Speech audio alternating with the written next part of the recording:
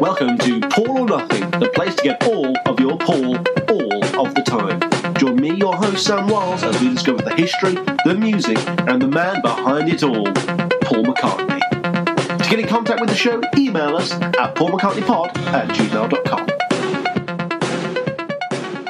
Hello, hi, and can you dig it? Dig it in the morning, dig it in the evening. Welcome all of you wet dreamers to another episode of Paul or Nothing, the place to get all of your Paul, all of the time. And remember, this is wide screen podcasting. This is wide screen podcasting. I am, of course, your host, Sam Wilds. Thank you all for tuning in, dropping out, switching off, switching on, and exploding. I hope you're all well, safe, and sound. Okay, everyone, you really should know the order of service by now.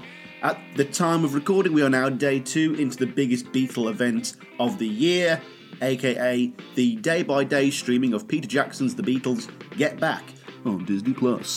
Yesterday, I did my hot takes / reactions to part 1 of the series, aka days 1 through 7, and as you may have guessed by the title today, I'm going to be doing the same, but for days 8 through 16. Once again, there'll be no major spoilers in this episode. I'll mention a few songs here and there and maybe allude to a few quotes like last time, but nothing too detailed so that it would detract from your viewing experience if you haven't seen it already. In fairness though, since I don't just want to reiterate points that I made in the first part, and the fact that a lot more happens in this one plot-wise, I will make reference to a little bit more of the meat, but it is all historical fact at this point, and most of you out there are pretty big Beatle buffs, so I don't think I'll be treading on too many toes. And in my own defence, I'd argue that all real Beatle fans would have done what I did when we found out about this film and booked all the time off work the day the dates were announced and cancelled all family plans regardless of their importance. So yeah, this is going to be a very off-the-cuff episode of Paul, I think another one, 2 in a row, without any housekeeping or plugs or any of that tosh. This is going to be more or less unscripted once more, and we'll just see how it goes. Okay, like last time folks, here we go. Wish me luck. Okie dokie everyone. The question here today is whether Peter Jackson has been able to keep it up or whether he's blown his load on part 1. And with full confidence, I can say that Jackson has managed to maintain a mighty hard-on with this series, and right from the get-go I can say that not only does this second episode live up to the lofty standards set by the first one, but it actually exceeds them.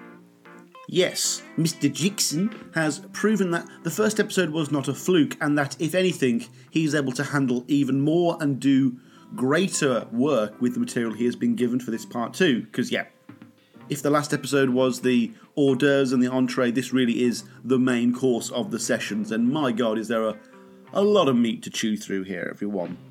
Part 1 clocked in around 2 hours, but this one is pushing 3.5, and you would think that that would mean possibly more dead air, but no, the film is as packed and bursting at the seams with toppermost of poppermost content, and again, in spite of that runtime, it never drags and never feels its length. Of course, the stuff at Twickenham is likely played down and meant to be a little bit slower and a little less enjoyable, but that's only one of the many ploys used by Jackson to reinforce just how excellent things got later on once they switched venues.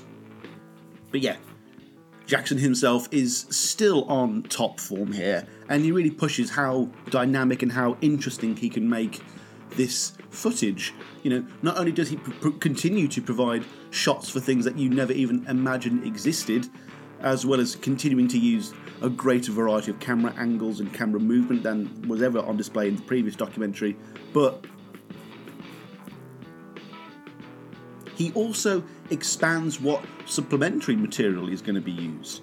Yes, we get the Linda Eastman and Ethan Russell photography et al., and we get more stock footage of the band that's cut in masterfully, but what really interested me this time around was Jackson's use of newspaper clippings, aka the articles that the Beatles were reading at the time, as well as his seemingly unfettered access to the Beatles' own private home movies from Rishikesh.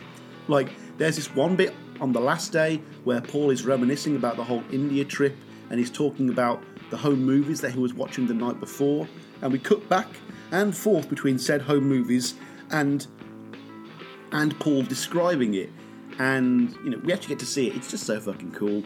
Literally every time Paul mentions a shot whether it's John walking with Maharishi or some humping monkeys, it cuts right to it, and it fortifies just how candid and unexpectedly open, as well as just how all-encompassing this film is. Again, no stones left unturned, no expense spared. Like, anytime Jackson is presented with an opportunity to explain something in greater visual detail to the audience, he does so, and with gusto.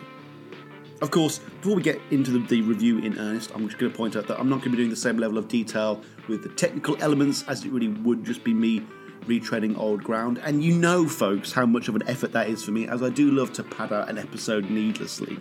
But yeah, straight away, let me tell you that, again, the film stock in this film looks incredible, which was especially cool as there's a whole sequence towards the end of the film where the Beatles are talking about 16mm and 35mm film, and this looks like it was shot on neither of them. Again, amazing. Likewise, the film sounds incredible, and for the period where not only do we get to move to a recording studio, but also the songs start coming together, it sounds even better than the first part. Like, you know, not only is this A, more appropriate thematically, but B, it also gives that greater sense of nostalgic familiarity to the audience as we are getting closer and closer audibly to the Let It Be that we know and love. Finally, I cannot continue without mentioning the Beatles' fashion again, albeit briefly, but yeah, these guys look immeasurably cool here. And now that they aren't in the cold, cavernous Twickenham studios, they actually get to wear stuff that isn't just polo sweaters and jumpers all the time, and we get all sorts of cool, kooky, quirky outfits from them here, and a lot more colour too. Huge shout out to George's, what I can only describe as flower power Ugg boots. You'll know them when you see them. So yeah, overall, the feeling that we get from this part 2 is one of joy. I mean, of course, the first part was far more positive and joyous than we ever really would have expected, but we all know things were going to improve once we got to Abbey Road Studios. Yeah, that's exactly what happens. But I really wasn't mentally, physically, spiritually prepared for just how much of a feel-good film this ultimately was. Though the first section of this documentary, say the first hour or so, is essentially a continuation of part 1, as it's, you know, the same kind of dour tone. It's continuing on that same downer ending, as well as, you know, still remaining at Twickenham. We get the Beatles dealing with the departure of George, how to get him back, and what their next move is. And I know I'll be in the minority here, but I honestly love this section the most out of this entire episode, because it was far more revealing about the Beatles themselves as people, their behind-the-scenes machinations, and an exploration of their actual dynamic, you know, rather than just being about the music. You know, arguably I learned more in this segment than in any other individual hour of these 2 episodes so far. Especially about how the Beatles actually felt about each other, how they function as a group, how much they needed each other, and how invested they were in this project as a group. Truly fascinating stuff. Also, it means that since we are without George for so long, when he does ultimately return, a bit like Gandalf in Lord of the Rings, you know, like the Beatles themselves, you are absolutely elated when you first see him. His return is like he is literally back from the dead, again like Lord of the Rings, and since he's been absent for so long, not only is it just dramatically effective in terms of filmmaking, but it reinforces just how important George was to the band. You know, this apparently unappreciated third wheel is, you know, presented to us, and yet when he walks out, everyone is sat around morose, and in Paul's case, literally almost in tears. The entire show is up in the air, the future of the band is in question, and, you know, everyone, Beatles and crew alike, are only talking about George. You know, we get that John line in the last film, oh, we'll just get Clapton in. You know, in this film, you really realise just how flippant and silly he was being there. Now, this is something that Jackson did in the last episode, but he really kicks it up a gear here, and that is to put you in the mindset of the Beatles themselves You know, there's a lot of empathy in this movie, and he gets you to feel the emotions they themselves were feeling at the time. Not only is this just a really interesting exercise in terms of putting you in the headspace of four of the most talented, famous people of all time, but it's a masterful use of catharsis, as you will regularly get excited when they do. You'll get sad when they do. It's really powerful stuff. And since there's an even greater percentage of positive to negative moments in this film, you know, even than the last one, the result is just a sequence of big smile moments for the audience. Not just because they are smiling on screen and you're copying them, but because you are directly happy at the events unfolding for the reasons that they are. Speaking of George, since he was so instrumental in the move to Abbey Road and the removal of Magic Alex's equipment, there is also this segment around halfway through where we really start to blow through several days in a way that you never really saw in the first instalment. As before, we still have the chronological calendar counting down the days, but there are at least two instances where either rehearsals are cancelled or renovations are being done, and before you know it, we've already blasted past the January 18th date set up in part 1, and now we move on to this whole new world where things are seemingly more stable because everyone's enjoying themselves, but there's this tense uncertainty, you know. There is this sense that it's all come together, but you also have the studio change, the clashes with Glyn Johns, the equipment failures, the failure to find a new venue and create some sort of grandiose ending for the film. And whilst there isn't a singular foreboding date of January to loom over their heads and provide the tension on its own, there are lots of little hiccups that still provide the same level of suspense. So yeah, on to the good stuff. And the first part of it comes in the form of a certain building, aka Abbey Road Studios. And finally, after 3 hours of the frankly alien terrain of Twickenham, we get to come back to good old terra firma. And from this point onwards, the entire mood of the dock just changes. Like, a pall of darkness is lifted. Like, yeah, we were already pretty happy when George came back, and part 1, like I say, was happier than we expected. But again here, Jackson puts us in the Beatles' shoes, and you genuinely feel the sense of coming home to the familiar and warmth and security that the Beatles would have felt in that moment. I mean, as you see Abbey Road Studios for the first time, you're just struck by how cosy and bright and welcoming the place is. I mean, you even have that dark green crimple carpet that could almost pass for grass, and you instantly know that the Beatles are going to be on more, pardon the pun, fertile ground. Going back to the last episode, when I say that Jackson and his editor must have had a file simply titled Smiles, well, they must have opened that file a bunch here, because from this point onwards, right up until the end really, it's nothing but smiles. Before we do get to the fun Abbey Road recordings, we do get a few snippets of some Georgeless noodlings and rehearsals and stuff like that.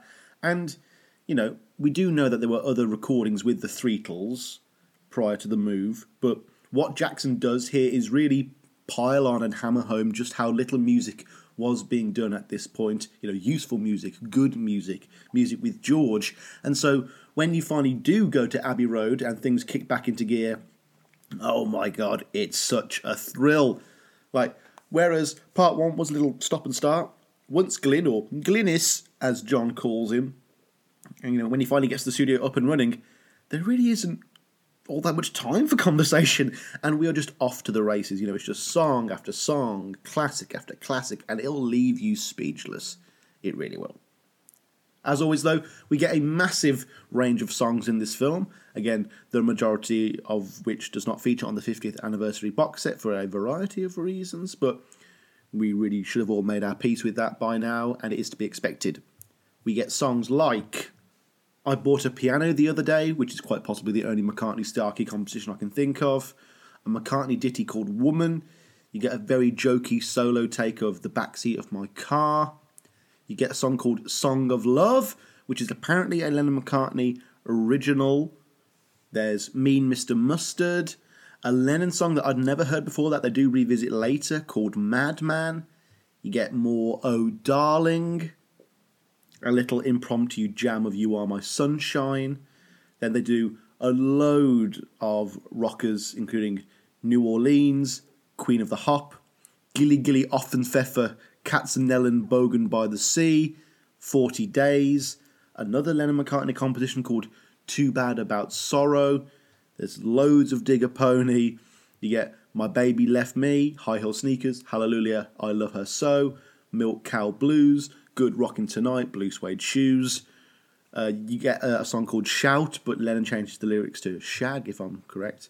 Loads of I've Got a Feeling, loads of Don't Let Me Down, Going Up to the Country, Save the Last Dance for Me, which was on the 50th anniversary box set. You get 20 Flight Rock. Of course, there's some Get Back. You get a very jokey take of Help and Please Please Me. You get some more of On the Road to Marrakesh, School Days, Ring Ring Goes the Bell, Stand By Me, loads of Two of Us as well, Polythene Pam, Her Majesty, Teddy Boy, Maggie May, Fancy Me Chances. A very brief section on Dig It. I would have thought they would have spent a little bit more time on that. Lennon even bashes out I Feel Fine on his own at one point as they're all going home. Day 16 opens with some Deradoon, which is great, as well as an early take of Within You Without You. We get some Act Naturally, though sadly not with Ringo on the vocal. You get Bye Bye Love, a song that Paul would one day produce on Denny Lane's Holidays. Lots of For You Blue as well. John sings I Lost My Little Girl. And then the film ends with a lot of work on Let It Be. Then, in the credits for this film, we get a song just simply titled Blues Jam. Then we've got Paul's impromptu song, The Walk. We get Billy Preston's vocal with Without a Song. And then you get a song that I really wish had been included on the 50th anniversary box set, which is their piss take version of Love Me Do. Of course, the first recordings at Abbey Road are not perfect, and whether you can consciously point out why, you can still feel that something is missing. They mentioned it in part 1, they mentioned it at the start of this second instalment, and that's the idea of an additional musician to handle the piano during the rock numbers so that they don't lose a guitar. And as you also should really know by this point, there is a person who would go on to fill in those shoes, and his name is Billy Preston. And I mean, Jesus Christ on a bike, the moment Billy joins the proceedings and starts playing with them, again, you feel the same kind of exhilaration and excitement that the Beatles were feeling themselves, because it literally all just falls into place. Like, as soon as he sits on that electric piano, so many of the songs that were only sounding kind of like 70% correct and familiar suddenly leap into being these exact songs we know and love. You know, songs like Get Back and Don't Let Me Down. If Peter Jackson was the standout non-Beatle player for the first instalment, then Billy Preston was the definite top persona in this second part, as literally every scene he is in is one where you're just beaming with joy as to how these sessions are finally coming together, and you just are unable to not appreciate him as an incredible musical talent. I also love how there is no talk of Billy supposedly being the Eric Clapton of these sessions, you know, whereby George brings him in to make sure the other Beatles are behaving themselves. No, as revealed in the doc, Billy pops by to say hi, and then suddenly he just finds himself playing for and with the Beatles and being the only person to ever be fucking credited on their albums. Like, it's a wonderful bit of randomness, I guess. You know, it just shows that it was all very much real. Also, going back to the last episode and talking about how tempting all of the smoking was, I gotta say, Billy always having a cigarette in his mouth is the main offender in this segment. While we're talking about Abbey Road, I just want to point out the stuff where the Beatles were mocking and reading the news, and the tabloids was a real highlight for me. There were at least 2 standout moments whereby the Beatles would be reading through the headlines of the day and dissect them and ridicule them and point out the falsehoods that lie in them. Like, for all the obvious lessons that there were to learn about the media, what was truly interesting was the fact that we got to see the subjects of such tabloid journalism reading the salacious lies in real time, as everyone else was. You get Lennon asking their press agent, Derek Taylor, whether it's worth suing over. You get the Beatles turning the sarcastic readings of said articles into spoken word poetry jams, which are just absolutely amazing bouts of creativity and spontaneity. And, of course, a whole load of sarcastic comedy. Yeah, the Beatles are just on top form comedically throughout this documentary again. I think that goes without saying at this point. But yeah, it was easily one of the highlights of the doc for me, because it's something that you just don't see and hasn't really been touched on in Beatle lore all that much either. So, let's get into the idea of whitewashing again, because, of course, it wasn't going to go away just because we moved on to episode 2 now, was it? And I think we've already kind of established that purely just because Jackson makes the Beatles not seem like they want to stab each other in the face with knives constitutes as whitewashing. And the same goes for this one. I mean, if you took some enjoyment out of the parts of collaboration in the last movie, then prepare to be blown away by the in-depth, equally candid sequences of the band working on their music in a nicer environment. Once again, not only do you get to hear the songs in their earlier stages, but you get the privilege of the inter-performance chatter where you witness the fact that they do ask direct and practical questions to figure out problems with these songs. It doesn't just all fall into place, and if you're one of those people that likes the McCartney line of, oh, it's all just magic, then don't watch this series, because it shows that they're not gods, just godlike human beings who are very clever, know how to structure songs. They reference other songs, they talk about changing up their own ones in a variety of different ways. They're so open to suggestion. Whether it's Lennon constantly changing the lyrics for Dig a Pony, the whole band discussing how many verses, choruses and solos are going to be in Get Back, John and Paul deciding to do Two of Us on acoustic guitar, or just the lot of them trying to get that perfect take of Let It Be. You see the four lads knuckling down, doing their job, but all whilst having a blast, of course. Something else you get in this doc that was absent from the Twickenham stuff is the Beatles going back to the recording booth and discussing the music they've literally just recorded, and then returning to the studio to work on the improvements that they just discussed. Like, not only do you get to see them talk the talk of collaboration in this one, you get to see them walk the walk. Just following on from that point as well, and that's something I wanted to mention in the last episode, really, and especially in regards to something like Maxwell's Silver Hammer, is the fact that there is literally no evidence in this film of Paul's songs boring the other three Beatles. John and George constantly have suggestions for Paul's music and clearly enjoy being a part of those songs, even if, like, say, in the case of George's rhythm guitar on Get Back, their own part is really simple.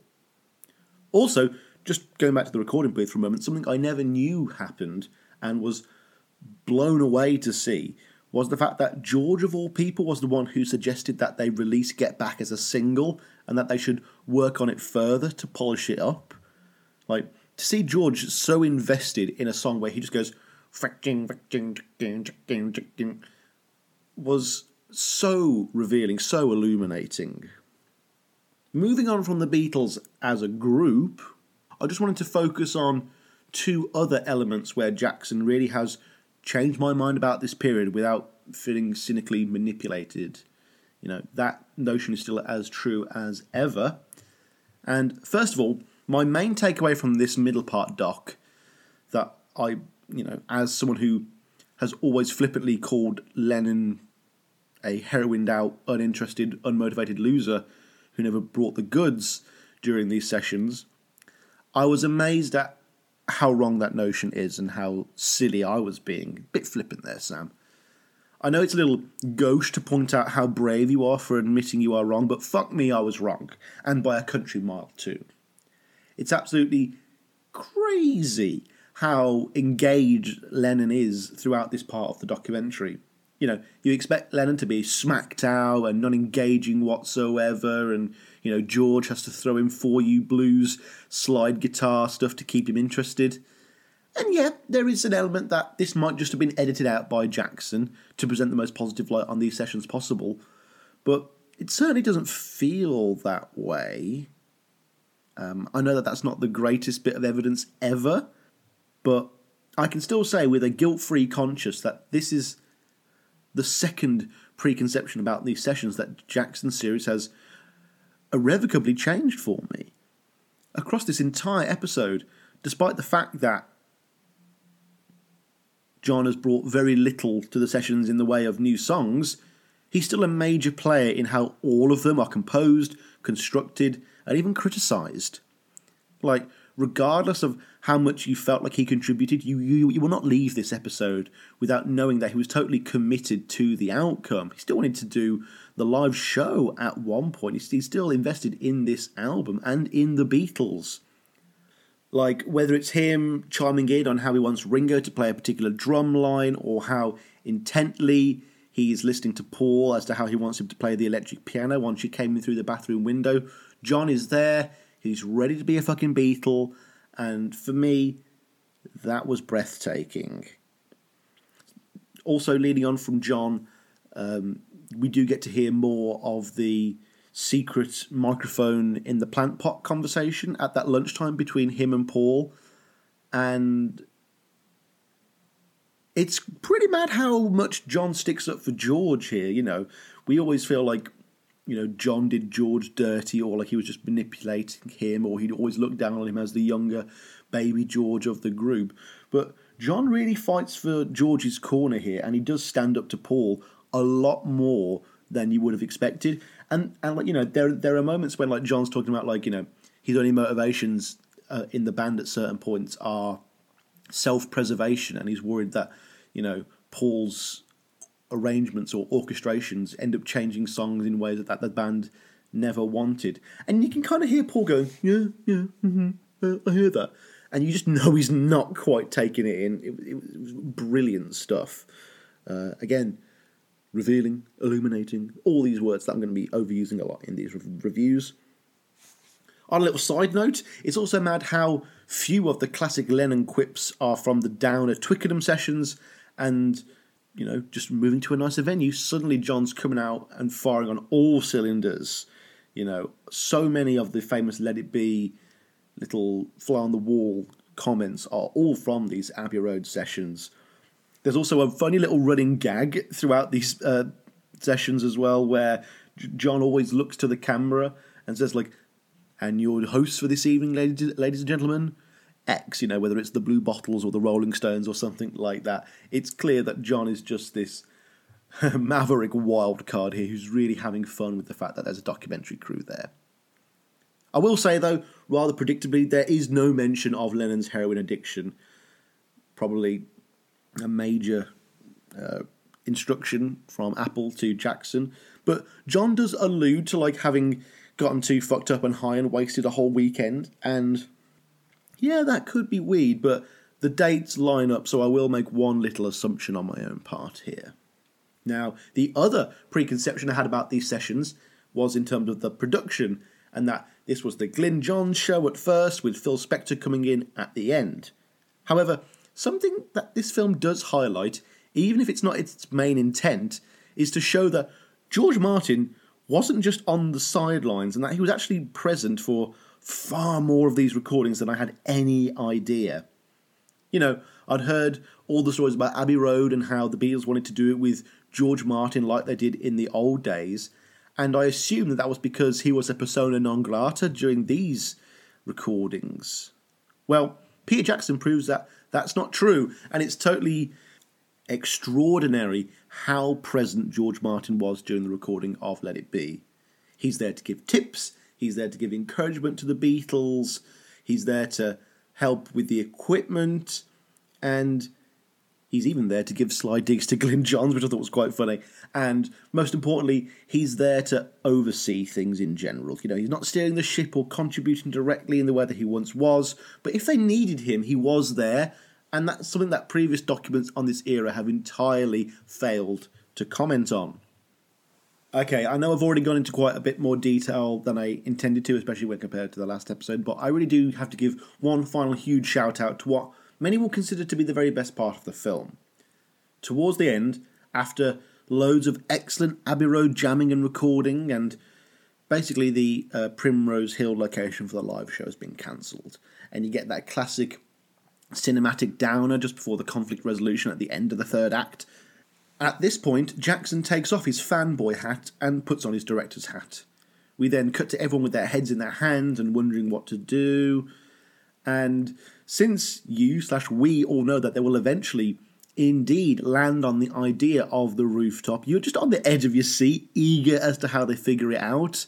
And then you get this incredible shot that I never knew existed, where you can tell the instant that Glyn Johns and Michael Lindsay Hogg have suggested the idea for the rooftop concert. You see them whisper something into Paul's ear, and the smile you see on Paul's face as all the pistons and synapses in his mind just start firing, and the smile on his face, it's just magnificent. It's so fucking perfect. It's pure cinema, and I was just transfixed. Once again, Jackson has created a great cliffhanger for the end of this second instalment, and like his Lord of the Rings series, he knows how to keep us on tender hooks to get us up and back for a third instalment. Right, before I close things out with another generalised review, I just want to touch on something that I spoke about on the last episode, and that's how this film, these films, this series, blah blah blah, interacts with the Get Back Coffee Table book. And yes, it did take me longer to write this episode, purely because I kept checking back to the book all the time, but rather interestingly, when I had it by my side, I could tell that the companion book was not an entire word-for-word transcription, not only because of the erratic way people really speak, but in the sense that it does leave certain things out, which I was a bit shocked at, really. But it all came around because I also realised that it contains stuff not seen in the final movie, and so actually gives greater insights and a more 3D view of the events in the film. So when used together, you just get the best possible narrative, really. And I don't know whether this has anything to do with the re-edits of the movie or whether this was intentional from the get-go. I will definitely have to drop Callaway Publishing a quick email to find the answer out to that. But yeah, folks, here we are. We are 2 episodes down now with 1 to go, and I've no doubt in my mind that part 3 is going to be just as illustrious and as candid, as informative, and as brilliant as the first 2. I cannot overstate how much I enjoyed this episode and how excited I am for the final one. This isn't just some piece of throwaway fluff that's going to be forgotten in 5 or 10 years, maybe even after new stuff has come to light and been released. This truly is the real deal. And again, this is going to be considered, nay lauded, as a part of the official Beatles canon for the rest of the time. Jackson has masterfully crafted what I know will be many people's favourite Beatles series ever. I know it's a little too early to make this claim and it's a little cruel, but I can totally see this usurping the original Michael Lindsay Hogg cut to the point whereby I reckon the only home release we will have of that film will be as a bonus featured disc on a Blu-ray or tucked away somewhere on Disney Plus rather than being its own individual home release. But that really shouldn't be a surprise to anyone, really.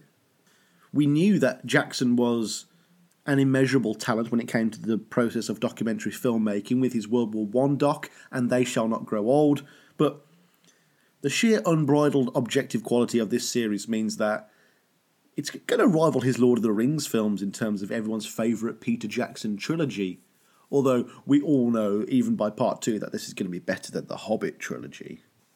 Again, I really cannot stress enough how fucking awesome this is.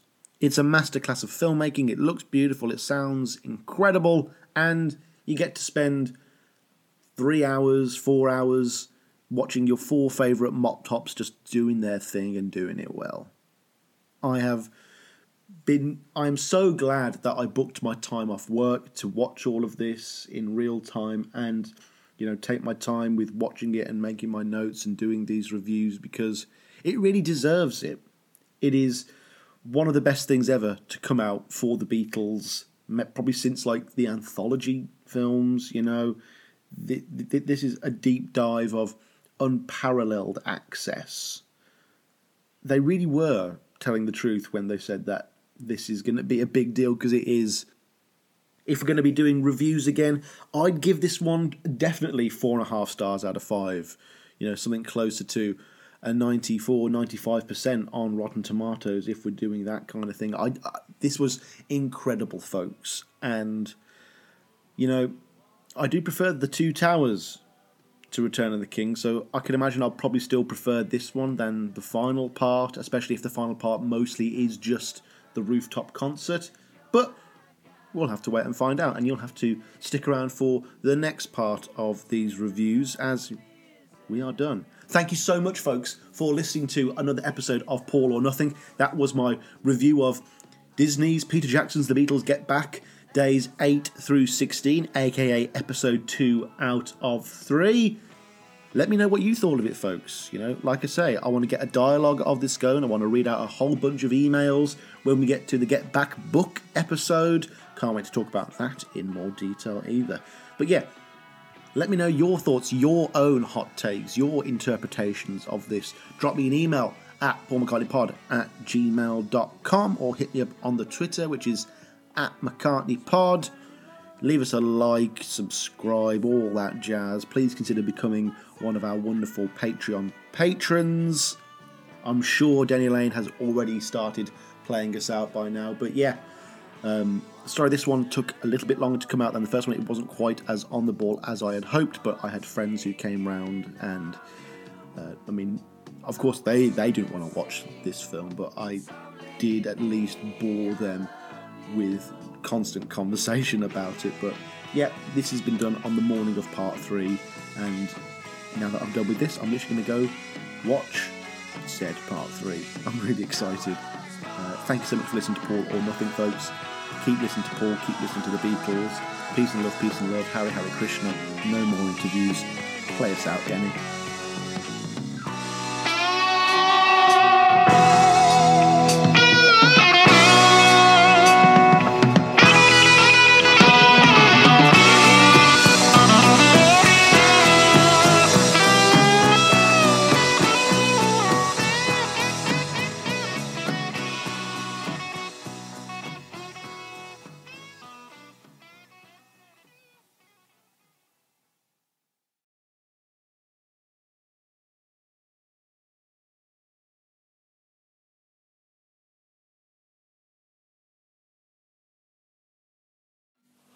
Yeah, but say we got a really good one of Love Me Do. Well, yeah, that's true. Okay.